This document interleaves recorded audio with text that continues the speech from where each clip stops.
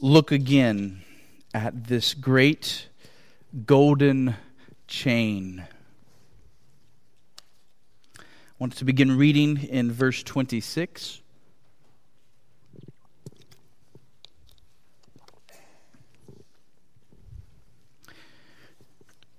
This is the Word of God. Likewise, the Spirit helps us in our weakness. For we do not know what to pray for as we ought, but the Spirit Himself intercedes for us with groanings too deep for words. And He who searches hearts knows what is the mind of the Spirit, because the Spirit intercedes for the saints according to the will of God. And we know that for those who love God, all things work together for good, for those who are called according to His purpose. For those whom He foreknew, He also predestined to be conformed to the image of His Son, in order that He might be the firstborn among many brothers. And those whom He predestined, He also called. And those whom He called, He also justified. And those whom He justified, He also glorified. So we are studying the links in this unbreakable chain of verses 29 and 30. The chain has 5 links: foreknowledge, predestination, calling, justification, and glorification. And these links cannot be separated one from another. Those who are foreknown are predestined, and on down the line, so that at the end of it all, we can say that every person foreknown by God will be glorified by Him. God will not lose one of His foreknown, foreloved people. They are eternally secure in His love. So last Sunday evening, we looked at the first link in the chain. We studied this word foreknown and tried to understand what it means. And we saw that what it means is that God set His special love upon a people in eternity past. That just as He had known Israel among all the nations, or as He had known Jeremiah even before Jeremiah was conceived, so God has known a people set apart for Himself. Now, this moves us to our second link. It is because God has chosen these people and set His love upon them that He now predetermines their destinies. Once God has set His love upon a people, He is determined to make sure that they have a blessed and a happy end. What moved God to predestine people to salvation? It was His love for them. It was His having foreknown them. It was them having been set apart by Him. These are His special people. He will not see them thrown into the furnace of His righteous wrath. No way. And so He predestines them for glory. Now, what I want to do to deal with this second link of our chain is to ask 7 important questions. Since there are 7 of them, we won't get to spend a whole lot of time on any of them, but I do hope this will be helpful to us as we seek to unpack just how good our God has been to us. So the first question is this: what is the grounds of our predestination? What is the grounds of our predestination? We have seen that God has set His love on certain people and that this love moves Him to predestine them to glory. But what made the difference between those who were foreknown by God and those who weren't? For example, dear Christian, why were you chosen by God when so many others were not? What moved God to set His special saving love on you. Well, the Bible is clear that there is nothing in us that moved God to choose us. We cannot point to anything about ourselves or in ourselves that attracted God's attention or affection or moved Him to prefer us over anyone else. Rather, our being foreknown and predestined is grounded only in the sovereign plan of God. Israel might have wondered why they, of all the nations of the earth, were chosen by God and set apart and loved by Him. Listen to God deal with this in Deuteronomy 7. He says to Israel, "You are a people holy to the Lord your God." The word holy meaning set apart. You are a people holy, set apart to the Lord your God. And the Lord your God has chosen you to be a people for His treasured possession out of all the peoples who are on the face of the earth. It was not because you were more in number than any other people that the Lord set His love on you and chose you, for you were the fewest of all peoples. But it was because the Lord loves you and is keeping the oath that He swore to your fathers, that the Lord has brought you out with a mighty hand and redeemed you from the house of slavery, from the hand of Pharaoh, king of Egypt. God tells Israel that it was nothing in them that caused Him to choose them. Rather, it is Him fulfilling His own sovereign plan. He is being faithful to the promises He made, promises He chose freely to make. Why? Because He wanted to, for His own glory. You see, we can never boast in Romans 8:29 concerning ourselves. We can never boast that we have been foreknown or that we have been predestined. No, we had nothing to do with it. It was entirely of God. Romans 9 verse 10 says, "Not only so, but also when Rebekah had conceived children by one man, our forefather Isaac, though they were not yet born and had done nothing, either good or bad, in order that God's purpose of election might continue, not because of works, but because of Him who calls, she was told, the older will serve the younger."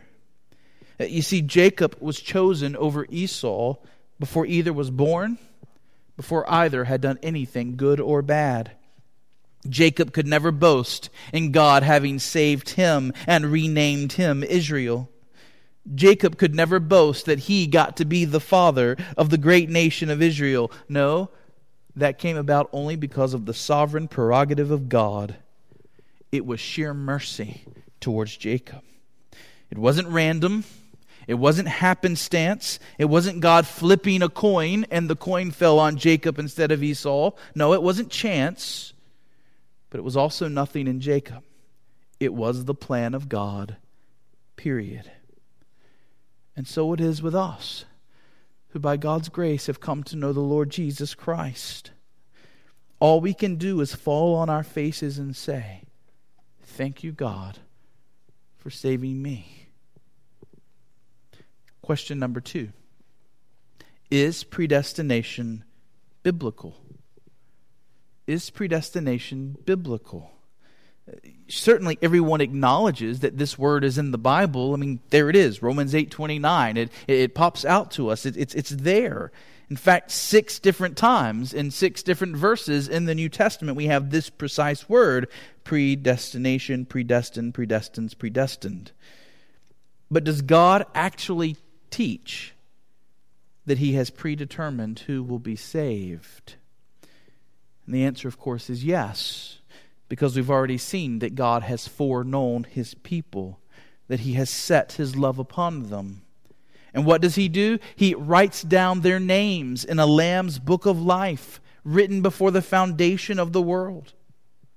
And even before history begins, He determines that His people will be saved and will be found spotless in Christ on the last day. They will go to heaven. Here is just a tiny slice of the evidence Blessed be the God and Father of our Lord Jesus Christ, who has blessed us in Christ with every spiritual blessing in the heavenly places, even as He chose us in Him before the foundation of the world, that we should be holy and blameless before Him. In love, He predestined us for adoption as sons through Jesus Christ, according to the purpose of His will, to the praise of His glorious grace with which He has blessed us in the Beloved.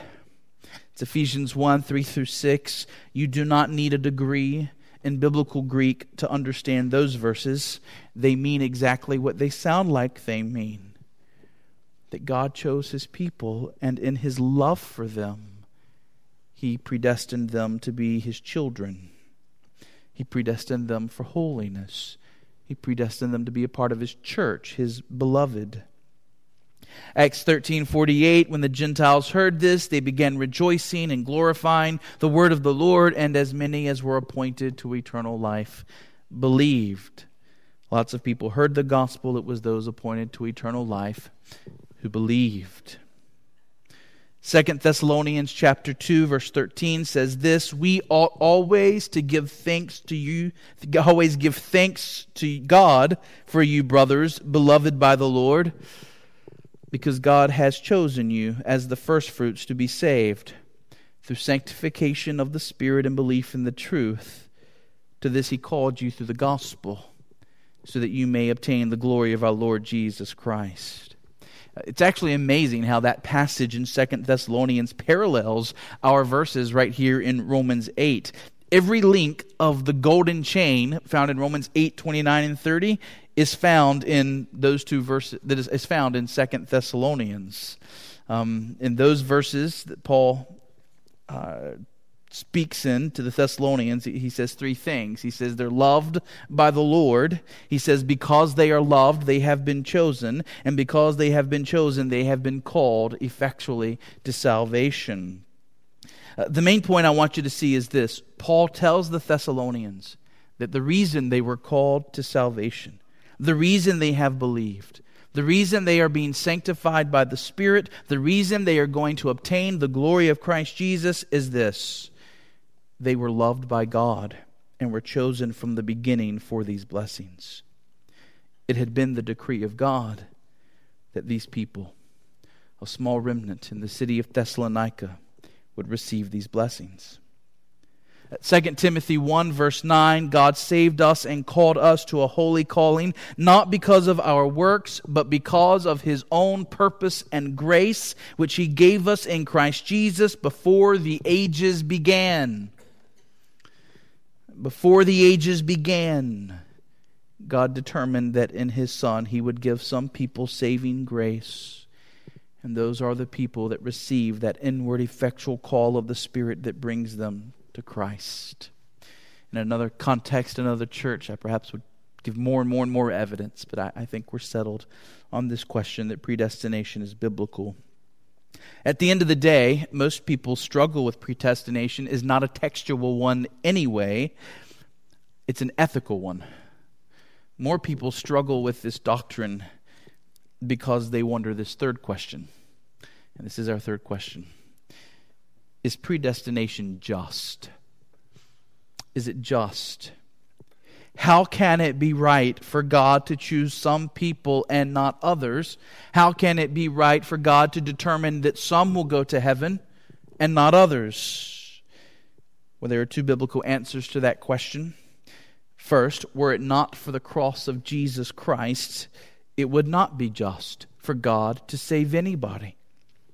Were it not for the cross of Christ, God would be unjust to determine that anybody can go to heaven.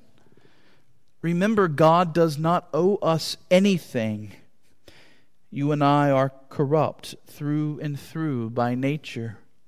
The great question is not, why doesn't God save everyone? The question is, why would God save anyone at all?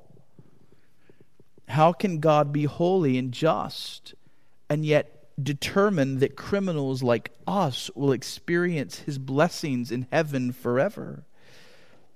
What would we say of a ruler or a judge who made peace with a criminal, refusing to punish that criminal for his crimes? Throughout the Bible, Judges who do not uphold justice are condemned by God. And so God cannot be God and determine that sinners like us get to be treated with kindness. God saving us, blessing us, giving us heaven. This is God being unjust. This is God being unfair. Hell is what justice demands for us. This is the ethical obstacle that was so great that it took Jesus coming to earth and dying for his people to overcome it. Christ had to come and take our sins upon himself and to be punished as though he had committed our sins. Christ had to come and bear our punishment in our place so that God could be just and the justifier of those who believe. It is only because of the cross that God is just to determine that anybody gets to go to heaven. So that's the real ethical question. But that's not the ethical question that most people have in mind when they ask about predestination. Their ethical question is this one: how can it be that God will mercifully choose to save some and not mercifully choose to save others? In fact, sometimes they even imagine in their mind's eye that there are people who want to be saved, people who want to believe on Jesus, and they can't because they're not predestined. And they picture other people who don't want to be saved and who don't want to believe, but they get brought to heaven kicking and screaming because God had determined that they would go to heaven. But this is not what the Bible teaches. The Bible declares that all mankind is dead in their sin. All mankind is now an enemy of God and at enmity with him and his ways. Every person is by nature running quickly towards hell, and all are too blind to recognize the depths of their own sinfulness or the dreadfulness of that place to which they are headed. There are none seeking God. There are none seeking to truly love him or obey him. We have all become worthless. We have all turned aside. There is no fear of God in the hearts of men. There are no people that are desiring to be with God in heaven. There are no people that are desiring to believe on Jesus, but they can't because they haven't been predestined. No. By nature, all of us reject God. The condition of humanity is such that if God does not intervene, heaven will be empty and hell will be full. If God simply gives an invitation for people to be saved, but he does not determine for the Holy Spirit of God to actually change the hearts of some of them, no one will respond to his invitation. The crickets will chirp in heaven because nobody will be there. And hell will be full. But God has intervened. He could have chosen to save everybody, causing every person to be born again and to trust in Christ. That's not what he's chosen to do. He also could have chosen to save nobody and to let all of mankind receive their just reward. But thankfully, he has not chosen that option either. Rather than saving all or saving none, in order that he may display both the glory of his justice and the glory of his mercy, he has chosen to save some. Every person whom God has chosen finds their lives interrupted at some point by the Holy Spirit and awakened to faith in Jesus Christ. All those people that God has not chosen, they live out their lives in rebellion against him. No one goes to hell who does not deserve to be there. And no one goes to heaven who does deserve to be there. So why did God choose to save some and not all? Well, you know the passage. We've seen it before many times. Romans 9. You can see the next page in your Bible if you want. Romans 9, beginning of verse 19. Verse 19, you will say to me then, why does he still find fault? For who can resist his will? This is another way of saying, how can God hold human beings responsible for not believing if he has decreed that they're not going to believe? Who can resist the sovereign will of God? If He has decreed these people will not be saved, how can He find fault with them? Verse 20, who are you, O man, to answer back to God? Will what is molded say to its molder, why have you made me like this? Has the potter no right over the clay to make out of the same lump one vessel for honored use and another for dishonorable use? What if God, desiring to show His wrath and to make known His power, has endured with much patience vessels of wrath prepared for destruction, in order to make known the riches of His glory for vessels of mercy, which He has prepared beforehand for glory? In other words, ultimately it is for the glory of God and the joy of His people that some people have been prepared by Him as vessels of mercy, and others have been prepared by Him as vessels of wrath. Is God just to save some and not others? Absolutely. The fact that God shows mercy to some does not obligate Him to show mercy to all. Our fourth question is this: is double predestination biblical? Is double predestination biblical? You see, some people still are not convinced that God is just and righteous to save some and not others. And therefore, to try and get God off the hook in their minds, they say, yes, God predestined Christians to go to heaven, but He didn't predestine anyone to go to hell. He just didn't predestine them to go to heaven. This is single predestination. God only positively predestined those people that He has chosen to go to heaven, but He did nothing in regards to those people who are going to hell. Double predestination says no.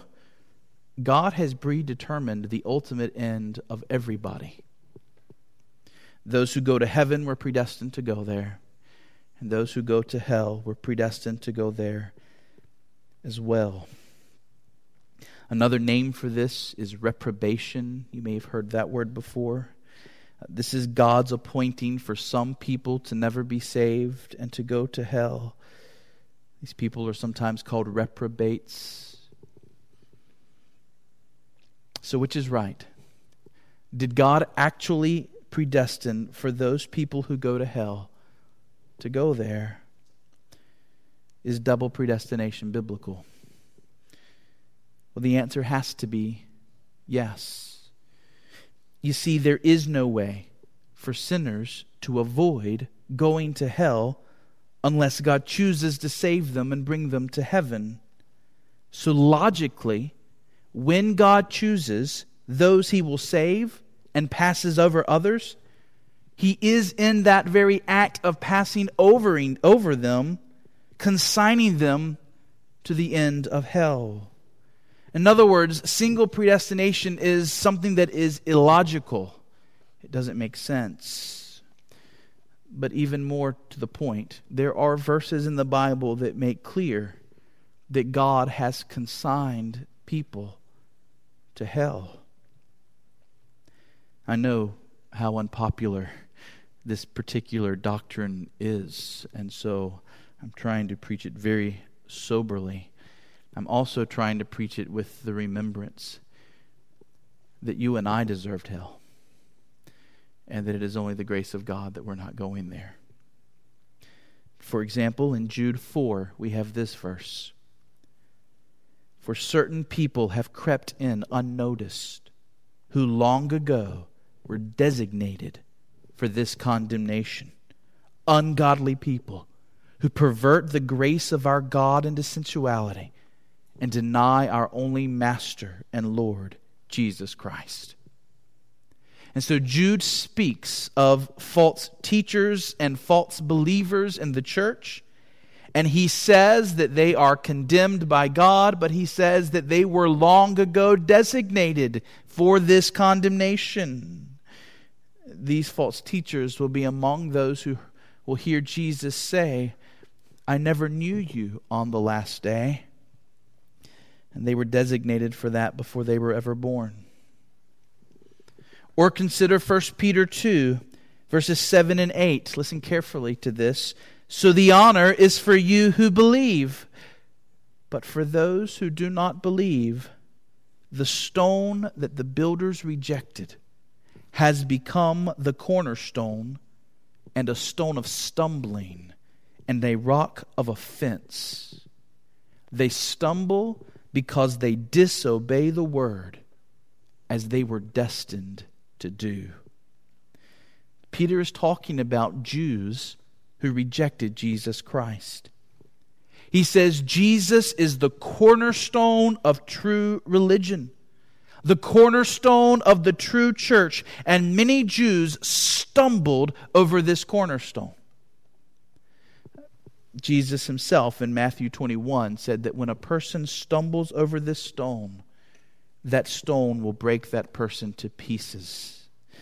In other words, stumbling over Jesus means to fail to believe in him and therefore to go to hell. And Peter says that these Jews failed to believe in Jesus because they disobeyed the word. They disobeyed the scriptures, the gospel, the call to believe on the Lord Jesus Christ. They would not believe. They stumbled over the cornerstone. Though they had the scriptures all pointing to Jesus, they failed to heed its message. And Peter says their stumbling was destined by God. They stumble because they disobey the word, as they were destined to do. So the Bible does teach double predestination. It does not teach that anyone goes to hell unjustly. Every person in hell deserves to be there. God's sovereignty does not deny human responsibility. I cannot make it all work out clearly in our heads for everyone. But it's absolutely true, and we must hold both of them together. We can say that in accordance with God's sovereign plan, He has chosen for certain people to go to hell. And if nothing else, this should teach us that He is no tame God, and that we ought to fear this God, and that we ought to revere this God, and that we ought to give our God the awe and the respect that He deserves. We are foolish to treat this God flippantly. Question 5. More positively, since this verse is about us who have been predestined for heaven. What have we been predestined for? This is question 5. What have we been predestined for? And you might say, Justin, we've been predestined for salvation. Or Justin, we've been predestined for eternal life. Or Justin, we've been predestined for heaven. And that's absolutely true. But when Paul talks about predestination in the New Testament, he always seems to have one destination in mind: Christ-likeness. Do you see it in our verse? Christians have been predestined to believe on the Lord Jesus Christ and then to be made like the Lord Jesus Christ. For those whom He foreknew, He also predestined to be conformed to the image of His Son. This is God's appointed end for you. We will one day be like Jesus. We will one day be holy and pure in body and in soul. Our Savior is good and kind and just and merciful and righteous and overflowing in love. Our Jesus is patient and gentle and sacrificial and full of deep, deep joy. And God has determined that this will one day describe you. You are in process right now. But if you are a Christian, this is your appointed end. This is the destination in predestination. When we read about being glorified at the end of this great golden chain, this is what being glorified means. It means Christ-likeness. Being like Jesus with a perfected body and a perfected soul. Our hearts ablaze with love for God, reflecting in ourselves His holy character, the character of His Son. Number six. Does predestination only include the ends or also the means? Does predestination mean simply that God determined our ultimate end, or did He determine our ultimate end and all the means that bring us there? Well, some, trying to protect free will, argue that God only predestines the ends and not the means. They say, yes, God has chosen who will go to heaven or to hell, but He has not predestined what will happen in our lives to bring us to our respective place. Now, not only does that view lack any logical sense, but it is clearly refuted by our passage. Our passage doesn't say that those whom God foreknew, He predestined, period. No, it goes on to tell us all the things that God did to bring about our full salvation. God did not just predestine for us to be glorified. He predestined for us to be called, which means He predestined for us to hear the gospel, however it happened for you, and for you to be born again. That was something God had determined for your life. He predestined for you to be justified, which means He determined that you would be given faith in Jesus Christ to believe. He predestined for us to be ultimately glorified, which means He predestined for our faith to last. He predestined that our faith would be upheld until our final breath through the means of grace, the Word, the prayer, the church. In other words, God's predestination does not just apply to your final dwelling place. Every moment of your life falls under the umbrella of God's predestination. You can't plan the end without planning the means. David says in Psalm 139:16, "In your book were written every one of them, the days that were formed for me, when as yet there were none of them." Proverbs 16:9, "The heart of man plans his way, but the Lord establishes or orders his steps." Well, question 7. This is our final question. What is predestination really all about? What is predestination really all about? Why has God chosen to save some people for Himself? Well, our answer is the second part of verse 29. The second part of verse 29. "For those whom He foreknew, He also predestined to be conformed to the image of His Son, in order that He, Jesus, might be the firstborn among many brothers." Dear Christian, at the end of the day, your salvation isn't really about you. It's about Christ. Predestination and all that it includes is about Jesus and your calling and your justification and your adoption and your sanctification. It's all about Jesus. God has purposed that there be a glorious family in which Christ will stand as the elder brother. We who are saved are a part of this family. And in the new heavens and the new earth, we will look up to our elder brother with adoration and with reverence and with love forever. Colossians 1:18 spells it out for us. Paul there says, "And He, Christ, is the head of the body, the church. He is the beginning, the firstborn from the dead, that in everything He might be preeminent." That word firstborn is the same word used in our verse here in Romans 8. Jesus is the firstborn of the family. He is the first to be glorified as a human being. Jesus is the head of a new race. He is the king of a new kingdom. And we are being given by God to Him. God the Father has predestined us for salvation so that Jesus will get to experience what the Father experiences. The Father knows what it is to have an image of Himself, His Son, that He looks upon and loves.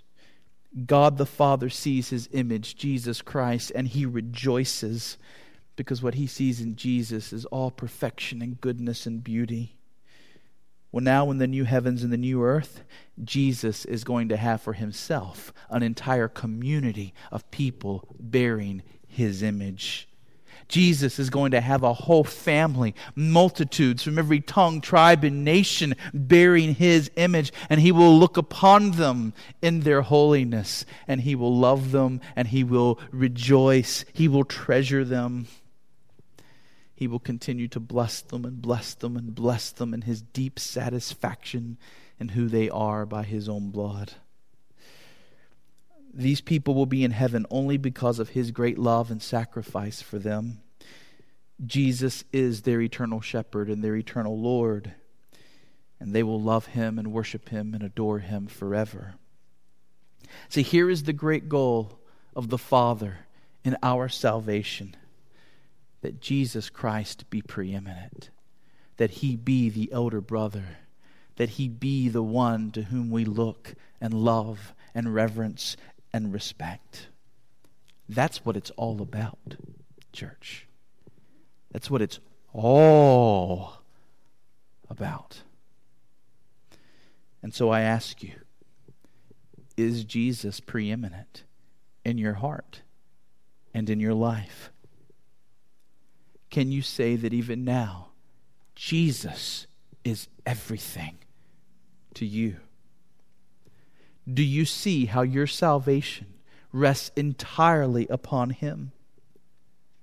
God would not have even been just to predestine you for salvation were it not for Jesus being willing to die for you and purchase you for heaven.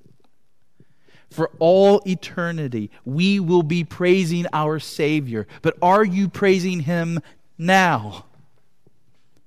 For all eternity, Jesus will be the thrill of your heart. But is he the thrill of your heart now? Do you see how greatly you have been loved? Are you humbled at the amazing reality that the Father has chosen you and that the Son has died for you? Be humbled and be amazed. And live in light of this great salvation you've received. Let's pray.